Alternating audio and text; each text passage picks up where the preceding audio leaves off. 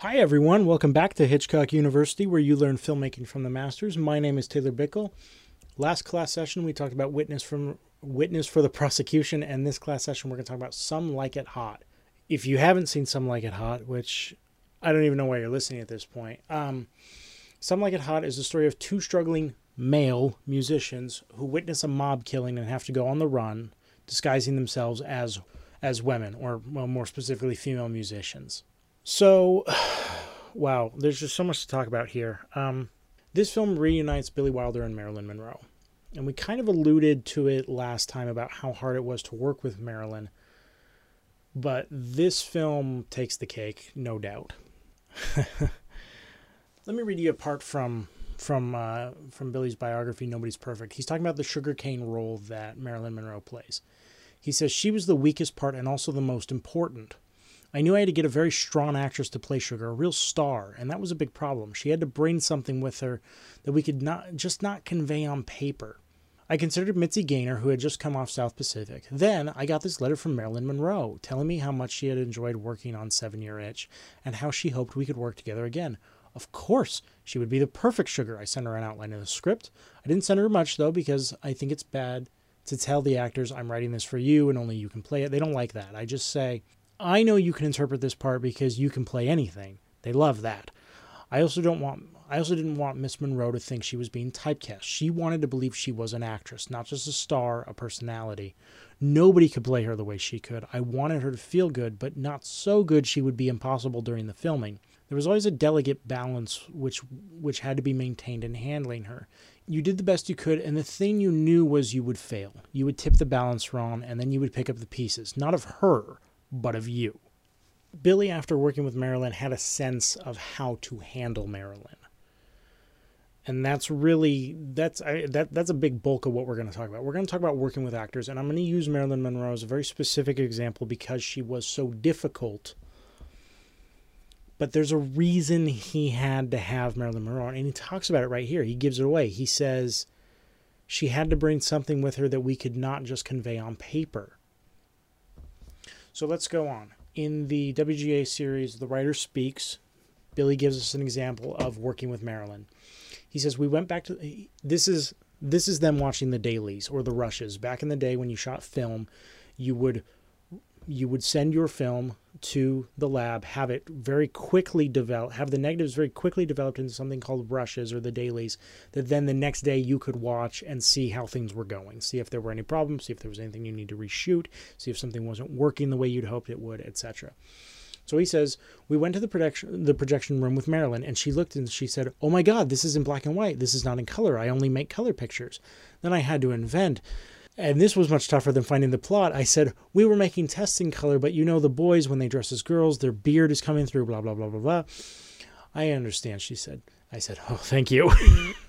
Billy had to completely invent a reason why he hadn't shot this movie in color. Because Marilyn only ever did color pictures, and she knew, or at least thought, that she looked best in color and not in black and white, and she's probably right about that. The fact of the matter is Billy didn't like shooting in color. And especially because this was a 1920s period piece about the Prohibition era, there was no reason to shoot it in color. It made sense to shoot it in black and white. So Billy had to come up with this completely outrageous idea that for some reason the guys didn't look right in color, but they looked right in black and white, and then that was enough for Marilyn, you know? But this idea of having to kind of hold her hand through this process, kind of coddle her, give her reasons, even if they were wrong reasons, about why he had made the decisions he made so that he could remain in control of the film and not let Marilyn run away with it. Now, here's the thing, though. I'm going to give you this story in stark contrast to a much longer story, because I want you to understand that working with Marilyn Monroe was not all bad, and this is part of the reason that, as Billy says repeatedly, he kind of lost his mind and cast her again. This comes from the documentary series, Billy, How Did You Do It? He said, "We had a scene on the beach with Tony Curtis pretending to be a member of the Shell family. 1.5 to 2 pages of dialogue in the open air. There was an airbase, a Navy station, and every 10 minutes a jet flew over. I told myself it would take about 4 days. I tried to film between takeoffs. Second take, everything was there. Every sentence of 2 pages, not a letter, not a comma left out. We finished in 18 minutes. I had planned for 3 days of shooting." Marilyn Monroe nailed the scene on the second take. Just totally nailed it, and it was perfect.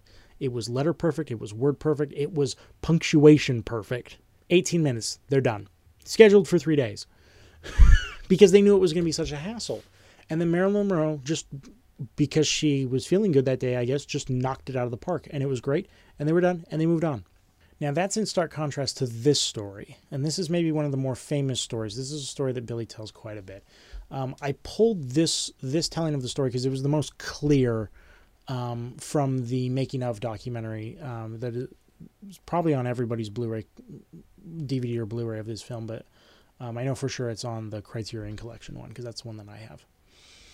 He says, that scene where she is to come into the room, the boys were still in women's clothes, she still thinks they're girls, and she is to enter and she is to say, where's that bourbon? She knows that the guys have bourbon and this is Prohibition time, and she is so disappointed in what is happening in her private life that she needs a slug of that booze. And so she is to knock on the door. Who is it? And she is to say outside at the door, it's me, Sugar. She comes in and she says, where's that bourbon? That was it. And she had a mental block. She just could not say that line. And after take 16, she knocks. Who is it? Sugar, it's me. No. Cut. And now she would burst into tears. Now we have to remake the makeup, right? We have to redo it because there's the mascara. And after take like 53, I took her to the side and I say, Marilyn, please don't worry. And she would look at me and say, worry about what? Then we said, look, I tell you what you do.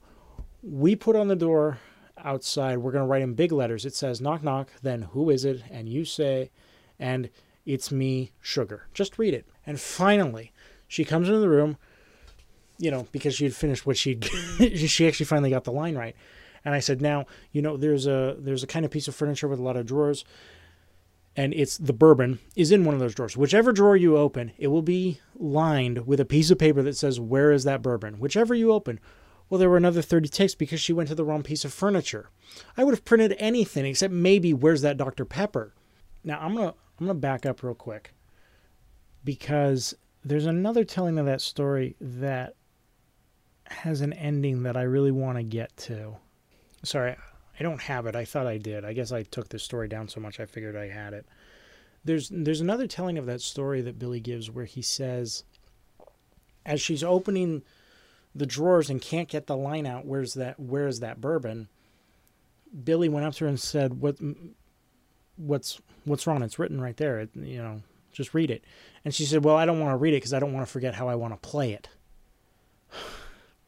And it was things like this that Billy went to Jack Lemmon and Tony Curtis, the two leading men of this, and said, you guys have to be perfect every single take because the first time I get something printable out of Marilyn, no matter what, we're moving on. There is no other take two for you guys. You guys have to be dead on every single performance. There was another time, and this comes from a little featurette on at least my Blu-ray, the Criterion one, called Memories from the Sweet Suze, where there's 4 women who were actresses who played roles in the women's band, and one of them tells a story that one day Marilyn was supposed to do a big musical number, but she wouldn't come out of her dressing room. So Billy came to her and said, I'm going to put you on the stage, I'm going to give you the microphone, and I'm going to play the playback of the song, and you sing it. Because what Billy knew was once Marilyn heard someone else doing her song, Marilyn would come out and do the scene. And according to this actress, when she did, she was phenomenal. And that's the thing about Marilyn. This is why she's such a lasting icon, well, actually, hold on. I'm going to say that because we're going to get there. There's another story here. This one is one that Tony Curtis tells in an interview that Leonard Maltin did with him. Tony Curtis says that Marilyn always had her acting coach with her, Paula Strasberg, I believe the wife of Lee Strasberg, one of the great acting teachers of all time. Really developed the method of method acting. But Tony says that after a take, Marilyn would look to Paula, not to Billy. to see if the performance was right. And that totally ruins everything, because now all of a sudden it looks like Billy doesn't have control of the movie that he's making, much less doesn't have control of his star. And once Billy realized what she was doing, right after a take, he just looked and said, "How was that for you, Paula?" And that pretty quickly demolished that dynamic that was going on set. And Billy was able to get control back over his movie. Now, here's the thing, and this is what Billy knew. This comes from Nobody's Perfect. He said, if I wanted someone to be on time, to know the length perfectly, I've got an old aunt in Vienna who's going to be there at 5 a.m. and never miss a word. But who wants to see her? He kind of fleshes that idea out in a documentary, again, from the Disc Features, The Legacy of Some Like It Hot. It says, believe me, I have known actors and actresses that can come up with 6 pages of dialogue absolutely flawless. Or, Christ, you go to a French restaurant here in LA, and this guy comes up and recites 14 dishes in French and in English, never misses a vegetable, nothing. The sauces are perfect. My God, why don't I have actors like this who never blow a line? But that does not matter. It is of no importance. Nobody cares. What matters is what's on the screen. Do we feel for her? Are we involved in her fate? Do we wish her well? Do we want her dead? She, Marilyn, was absolutely, totally unique. And there has never been anybody like her, because there were also days, I should mention, where she went through entire scenes without blowing a line. I always thought that this girl had a great, great sense of dialogue. She knew where the laughs were, and she did it with a great deal of elegance. And that's what Billy understood. Doesn't matter how hard you have to fight with her on the day. What matters is the end result. What matters is what you got, because all those bad takes are going to get cut and no one's ever going to see them. What does matter is what stays, what is left after everything's cut away. He says this in Billy, How Did You Do It? He says, if she gets the line out, perfect, absolutely perfect in the timing, the sound of her voice, she knew where the joke was. She was born with that kind of gift. You can have 50 actresses. They may have been all quite good. Some of them even more, not efficient, but let us say technicians. But nobody would have been better than her. And that's what Billy understood. And that meant that Billy had to learn how to direct her. Okay? This is what Billy says about directing. I've got 2 quotes here. The first one here comes from Conversations with Billy Wilder. He says, sometimes you have to be a bastard to an actor because the person likes to be treated like a bastard. You learn that very quickly. So you have a different pattern of behavior from one actor to another, to an actress in the same piece. What Billy understood was everybody's different, and that includes actors. And that meant that you had to treat every actor differently. Some of them wanted to be treated certain ways, and so you had to do that. And some of them didn't want to be treated that same way, and you needed to steer around that. This is true directing of talent. This is real directing right here. The ability to understand how somebody works. It's like he said back up at the top. He said there was always a delicate balance which had to be maintained in handling her. You did the best you could, and the thing you knew was that you were going to fail. You could tip the balance wrong, and then you pick up the pieces, not of her, but of you. He goes on to say, in Portrait of a 60% Perfect Man, he says, it's very, very difficult to make a set rule, to treat every actor the same way. No, it's like a psychiatrist having various patients of different illnesses on the couch, and you have to be all kinds of things. Not just a psychiatrist to them. You have to be a masochist. You have to be an SS man. You have to be a father, confessor, priest. You have to cuddle them. You have to be sweet to them. You have to be severe with them. It just depends, They're all, thank God, they're all human beings, but different problems. And that's what Billy understood. You can't treat every actor the same way. You have to meet them where they are in order to get the best out of them. Because like with Marilyn, as we all know, it pays off. Even if it takes 80 takes, that 80th take is going to be perfect. And that's all that matters, is the finished product, not the pain you have to go through to get it there. Now, he says something interesting here about Marilyn. He says, let me repeat this. He says, I always thought that this girl had a great, great sense of dialogue. She knew where the laughs were.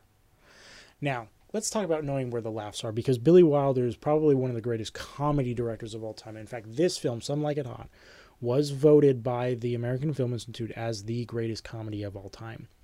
How do you do that? Well, what Billy understood in part was comic timing. This comes right out of Conversations with Billy Wilder, and I'm going to read it right from the book. Sorry, as I flip through here. Okay.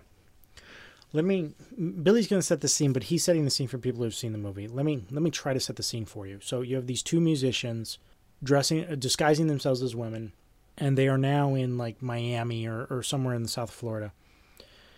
And one of them is seducing Marilyn Monroe, and the other one is being hit on and attempting to seduce him. There's a millionaire who's hitting on him. The character that Jack Lemmon plays.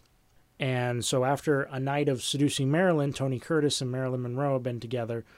Jack Lemmon got stuck with this millionaire all night long, dancing the tango. Okay. So Billy says, like for instance, one of the big laughs in Some Like It Hot, there was a scene that played about 3 or 4 minutes. That's very long. That was the scene where Mr. Tony Curtis climbs up the back of the hotel, goes in the room, and there's Jack Lemmon with the maracas. He's still singing the tune from the tango before. And the maracas were very important. They were very important because I could time the jokes there. In other words, I say something, you say something. Now I needed some kind of an action that helped time the joke. For instance, Tony Curtis comes up and he says, "Well, what's new here?" And Lemmon says, Well, you'll be surprised. A little news here. I'm engaged." And then he goes, "La da da da bum bum bum," as he's shaking the maracas. Now I knew when I cut back, I knew how long the laugh was going to be. Then I put in the other straight line. Then comes another joke. But I timed it so that not one straight line is lost, because sometimes you have a straight line and the straight line gets the laugh. So now you're really dead because they will not hear the payoff. They laughed over the straight line, and then they hear the top of the next joke already without hearing the preparation. The rhythm was off. You have to be very, very careful. That was the whole secret of the Marx Brothers. They tried it out in the theater first. There you can time it. Let's wait until the laugh subsides. You do anything. You light a cigarette. You do anything as you wait for the laughs to die down. Then you come in with the next joke. How are you going to do it? How are you going to do it in films? So what Thalberg thought of, he was a very inventive man. He had 3 routines from, let's say, A Day in the Races or A Night at the Opera. He took the 3 routines, gave it to the guys, sent them on a tour of live vaudeville acts. Thalberg knew that the difficulty with the Marx Brothers was they started with a joke. Then there's a big laugh, then comes another straight line. So what are we going to do in case there is no laugh, or if the laugh is twice as long as we thought? They're going to be stepping on the feed line, which would ruin the next joke. So he took the Marx Brothers and he sent them all around America into vaudeville places, and he tested the strength of the laughs. Was the joke a 10? Was it a 3? Or what? In about 20 theaters, they tried it out. Then they knew what they had. I stole that, the method of timing the laughs.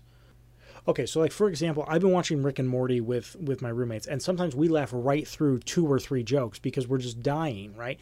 Which means that we're missing all that. Well, Billy knew that, especially for an audience watching this in a movie theater, you can't pause it, you can't rewind. You have to they have to get it there in that moment, because there was no home video in 1959. You had to get it right in the theater. So Billy developed methods of timing these jokes out, and so he had hours practically of footage of Jack Lemmon, shaking these maracas and singing this and kind of not singing, but kind of doing the tune from the night before. And so what he figured out is by giving Jack Lemmon that business, he could then time those laughs.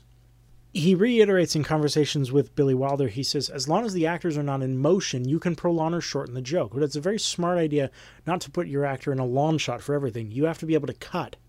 But God help you if you leave a joke there because you thought it was a tremendous laugh, but in the next theater, suddenly it's a very short laugh because there were only a few hundred people there. I figured that out, how you do it. It's just timing and editing. But that's how you do it, Like he said, the Marx Brothers, you have them light a cigarette. You give them some kind of business to let the audience go through it because they're laughing so hard. They're not really paying attention to what the actors are doing at that point. They could be doing almost anything as long as it fits in the scene. And then as the laughter subsides, then you can come back with the next, setup and punchline, So those are Billy's thoughts on comedic timing. Um, Comedy's hard. I mean, let's just face it. Comedy's hard to do. One of the other things, though, that Billy figured out, not just for comedy but even for drama, is the power of omission. I'm gonna let Billy explain it. This is from Nobody's Perfect. He says we have Tony Curtis phoning. So this is the moment where Tony Curtis and Jack Lemmon decide that because the gangsters have seen them, they need some way to hide so that no one will find them. So they decide to join this girls' band. So here we go. We have Tony Curtis phoning his agent, but disguising his voice like a woman so they can get the job in the girls' orchestra. Cut. Next, from the rear, we see two women walking down a railroad platform, but their legs are hairy and they are having trouble with the high heels, especially Lemmon. No need to show how it happened. Just cut. We don't see the guys becoming girls. That would be boring and waste time in film. If we involve ourselves in how did they get the dresses, then it's 15 minutes of boredom and it's less convincing than the audience's imagination. I did not invent this technique. It was Laurel and Hardy. In one of their silent two-reelers, they get rich during Prohibition making booze in the bathtub. Laurel gets scared and says this is very dangerous, but Hardy says it's perfectly safe. Cut. They are now both behind bars and striped suits. They didn't need any scenes getting caught and being sentenced. Just cut from the idea to the reality, and it worked. This is also something that Billy credits Lubitsch with. This comes from Billy Wilder interviews. The interview, "You used to be big, I am big, it's the pictures that got small." He says, "I learned from Lubitsch that the scene between the two lovers the next morning tells you much more about their sexual behavior than actually showing them have sex and pushes the story forward." This is one of the things that so many writers and filmmakers talk about is in film, you only have an hour and a half, 2 hours to tell a story. And so you have to keep moving forward. And one of the best ways you can do that is just like he says, cut from the idea to the reality. Just jump over it. We don't always need every detail. Sometimes it's much more effective to just skip ahead. Just get to where it gets interesting again, and don't bore the audience with all these explanations and all this and all that. Who cares? Especially with something like this where he talks about you have these two guys who are men in one frame, and then we cut to them in high heels and dresses. And it's far funnier because now the audience gets to imagine, oh my gosh, how did they get those dresses? Who did their makeup? All these kinds of things. The audience's imagination is going to be far more interesting, and you can push the story forward, or the scene the next day between two lovers tells you much more about what happened last night than actually showing it to the audience. Use that audience imagination to your benefit. All right. That's all I've got for Some Like It Hot. Thank you so much for listening to Hitchcock University, where you learn filmmaking from the masters. Next class session, we're going to do The Apartment, my favorite Billy Wilder film, one of my favorite films of all time. And then we're going to do 1, 2, 3, and then we're going to do Irma la Douce, which is also a personal favorite of mine from Billy Wilder's filmography. But that's all we have in the meantime. If you'd like to reach out to the podcast, you can email us. Our email address is hitchcockuniversity@gmail.com. There's a Hitchcock University Facebook page and, of course, a Twitter page as well, which is at Hitchcock_U. The letter U is in university. Thank you again so much for listening to Hitchcock University, where you learn filmmaking from the masters. I've been Taylor Bickel, and we will talk to you again in 2 weeks.